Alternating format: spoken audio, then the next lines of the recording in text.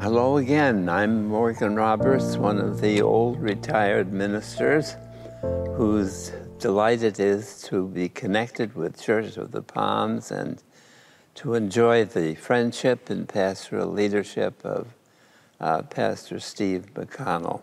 I'm going to begin today by reading you 2 lessons, after which we'll think about what they might be saying to us. Let's see where they are. I have to read them from my cell phone where I can expand the print. This one's from the Sermon on the Mount. You have heard that it was said to those of ancient times, "You shall not murder, and whoever murders shall be liable to judgment. But I say to you that if you are angry with a brother or sister, you shall be liable to judgment. And if you insult a brother or a sister, you will be liable to the council. And if you say, 'You fool,' you shall be liable to hell." So when you are offering your gift at the altar, if you remember that your brother or sister has something against you, leave your gift there before the altar and go first be reconciled to your brother and sister, and then come and offer your gift. And a second very brief lesson from the Gospel of Luke, which is right here.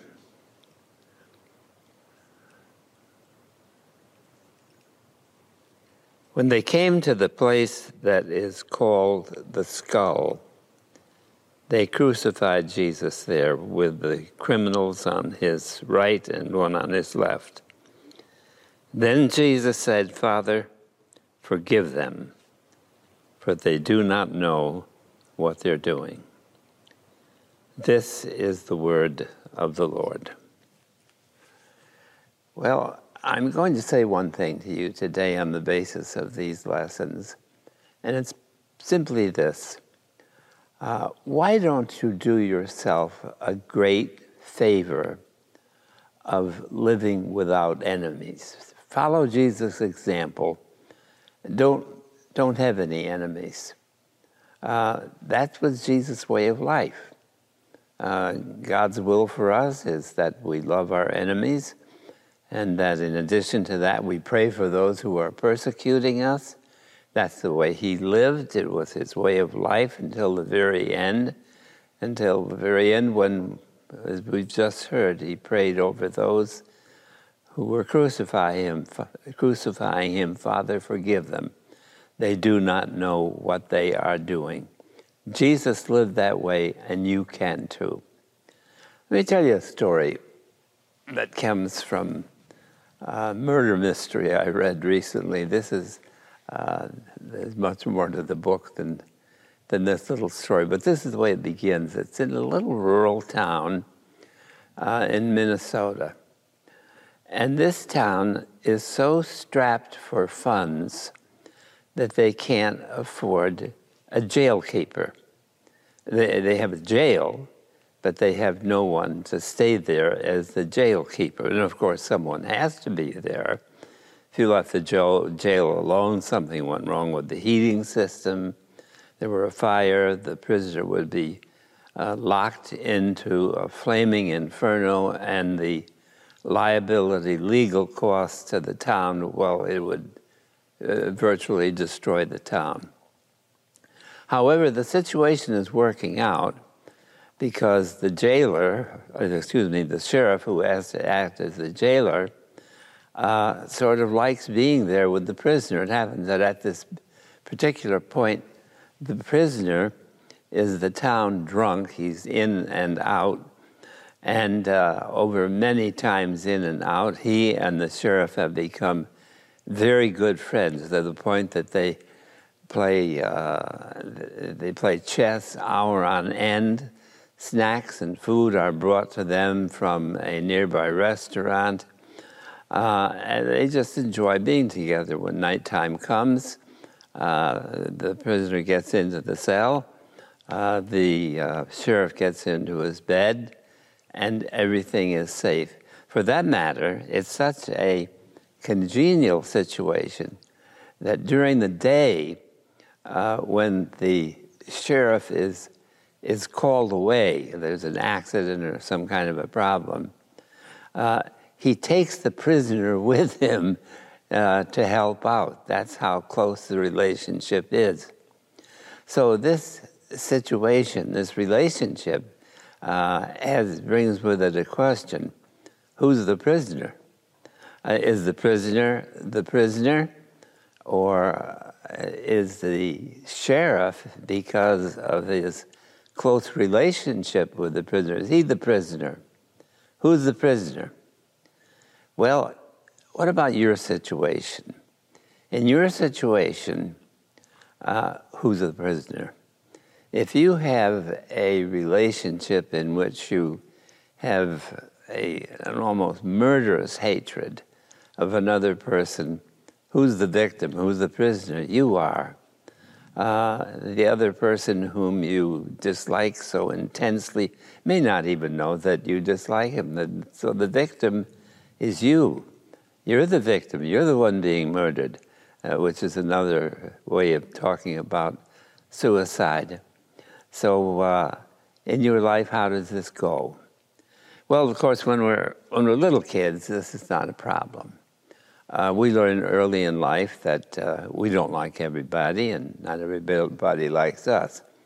If during recess at school there's one particular kid who picks on us, it doesn't really matter, because we've been taught to say, sticks and stones will break my bones, but names will never hurt me.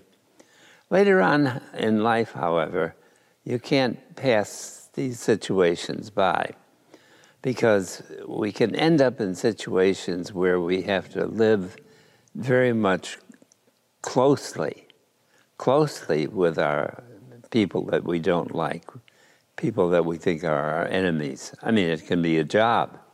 Suppose you end up working in the very same company, in the very same department, with someone who doesn't like you and someone that you don't like. How do you do that? How do you maintain a productive relationship with the company when you can't stand one another? Well, of course, the company may solve the problem. If profits go down, they may fire both of you. You'll continue to hate one another, but now at a distance, you won't be working together anymore.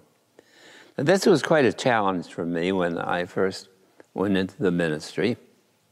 I went to a church, a little church of 212 members. I went there, of course, not having met many of the members. And one of the first things with which I was confronted is that I had to find a way to work with all of these people, whether they liked me or not, whether I liked them or not. It was a contractual relationship. I was installed by the presbytery to be a faithful, loving pastor to these people. I would be baptizing their babies, marrying their sons and daughters, visiting them in the hospital, praying with them, burying members of their family. It was inescapable. Like it or not, I was going to have to live with these people. Now that leads me to call attention to the fact that anyone hearing my words today thinks that it would be difficult to be a pastor and not to be liked, sort of give up temporarily the idea of ever becoming a pastor. Because if you need to be liked, the ministry is not going to work out. You might first of all try being a plumber or an electrician, because they're always liked. When you call the plumber or the electrician, they come and fix the problem, and you heap all kinds of thanks and praise upon them. But it doesn't work that way in the ministry. You are thrown in to close, loving, pastoral relationships with people. You've got to live with them, whether you like it or not. Well, what happened to me in that first little church And I don't know how long it took. I don't remember who they were. I simply settled down and figured, well, I'll go about my pastoral duties. And I don't know what they'll be thinking of me. I don't know what I'll be thinking of them. But I'm going to be a loving, faithful pastor. And I'm going to take Jesus' way of life. If they want to be my enemy, I'll pray, no, you can't be my enemy. We love our enemies, we pray for them, and maybe they will do the same too. But after 10 years, it was a very good 10 years that I had in that little church. It was not the same when I went on to my second church. This was a church of 500-600 members, and after a long search, a pastoral nominating committee chose me as their candidate. A meeting was called in which I would preach a candidating sermon, retire to another room. People could ask questions, and then a vote would be put that I be called as pastor.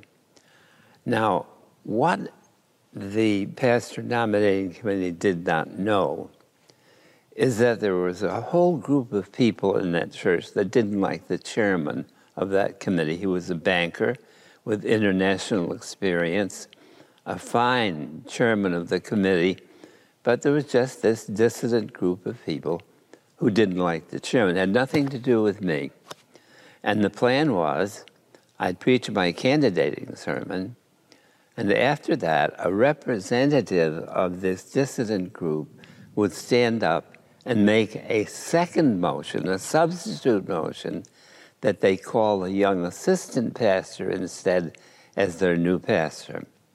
So I preached my sermon, I went to the other room, and the person who was appointed to speak for the dissident group stood up and said, well, I came here today to make a substitute motion, but I like what I've just heard, and I think we should call Morgan Roberts to be our pastor. Well, there was not a great sigh of relief, but sort of a moan of approval. And the chairman of the meeting said, are you ready to vote? Those in favor of calling Morgan Roberts say aye. And there was a great chorus of ayes. And he said, well, it sounds like we have a unanimous vote for Morgan Roberts as our new pastor. A hand went up in the back of the room, and one young man said, I came here to vote for a substitute motion, and it wasn't made, so I cannot vote for Morgan Roberts, and I want my vote recorded. So it wasn't a unanimous call. At least I knew who my enemy was and where I was going to have to focus my attention. Well, the weeks went by, the months went by. I got to know this man who was the single person to vote against me, got to know his family, and I did exactly what I've told you today. I took Jesus' advice, and I thought he's not going to be my enemy. I prayed for him, and what do you know? It worked.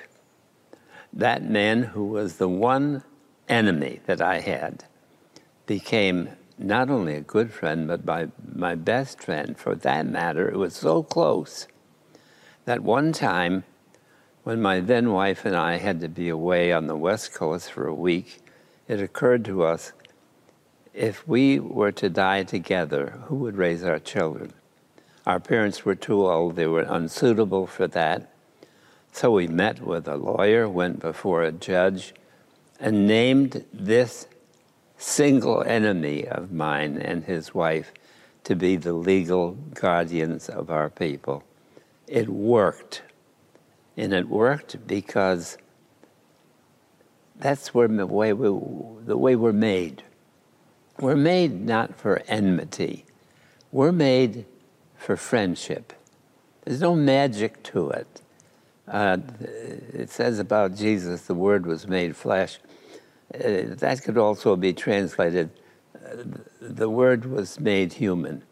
And to be truly human is to be a friend to everyone.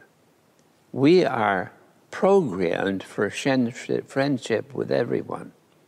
And that's, why so many people were healed by Jesus. That's one thing you never notice.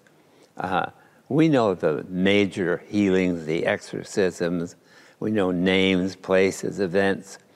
But what we don't notice is that all these throngs of people who gathered to listen to Jesus talk throughout the gospel, forget about the ones who opposed him, all those who loved to hear him, they felt good about it. They felt better. Their aches and pains went away. Some of them had almost miraculous healings. We're not told about them, but there were thousands of them. For that matter, there are thousands of them yet today. Whenever the story of Jesus is told, people sense that the natural thing in life is to love the world and to love everyone in it, to have no enemies. And you don't have to do anything supernatural. You just have to be a kind, loving human being. And when I wrote those things down, I remember there's a Yiddish word for someone who is that kind of a reliable, faithful, kind, loving person who loves everybody. And it's the wonderful Yiddish word mensch, M-E-N-S-C-H. A mensch is someone who is just there and who always loves you, never lets you down. And Jesus was, in that sense, he was Jewish, not Yiddish, but he was a mensch. And you and I can be a mensch for Jesus. It's certainly a good role to be as a pastor. It's just good to be a decent human being and to be what we were meant to be, a mensch for Jesus, a friend for all mankind. It's the natural thing to be friends. And those who live that way can say, in those lovely words of Henry Frederick Amiel that I keep on my note paper, life is short, and there is little time to gladden the hearts of those who travel with us. Therefore, be swift to love and make haste to be kind. And God bless you as you do this. Amen.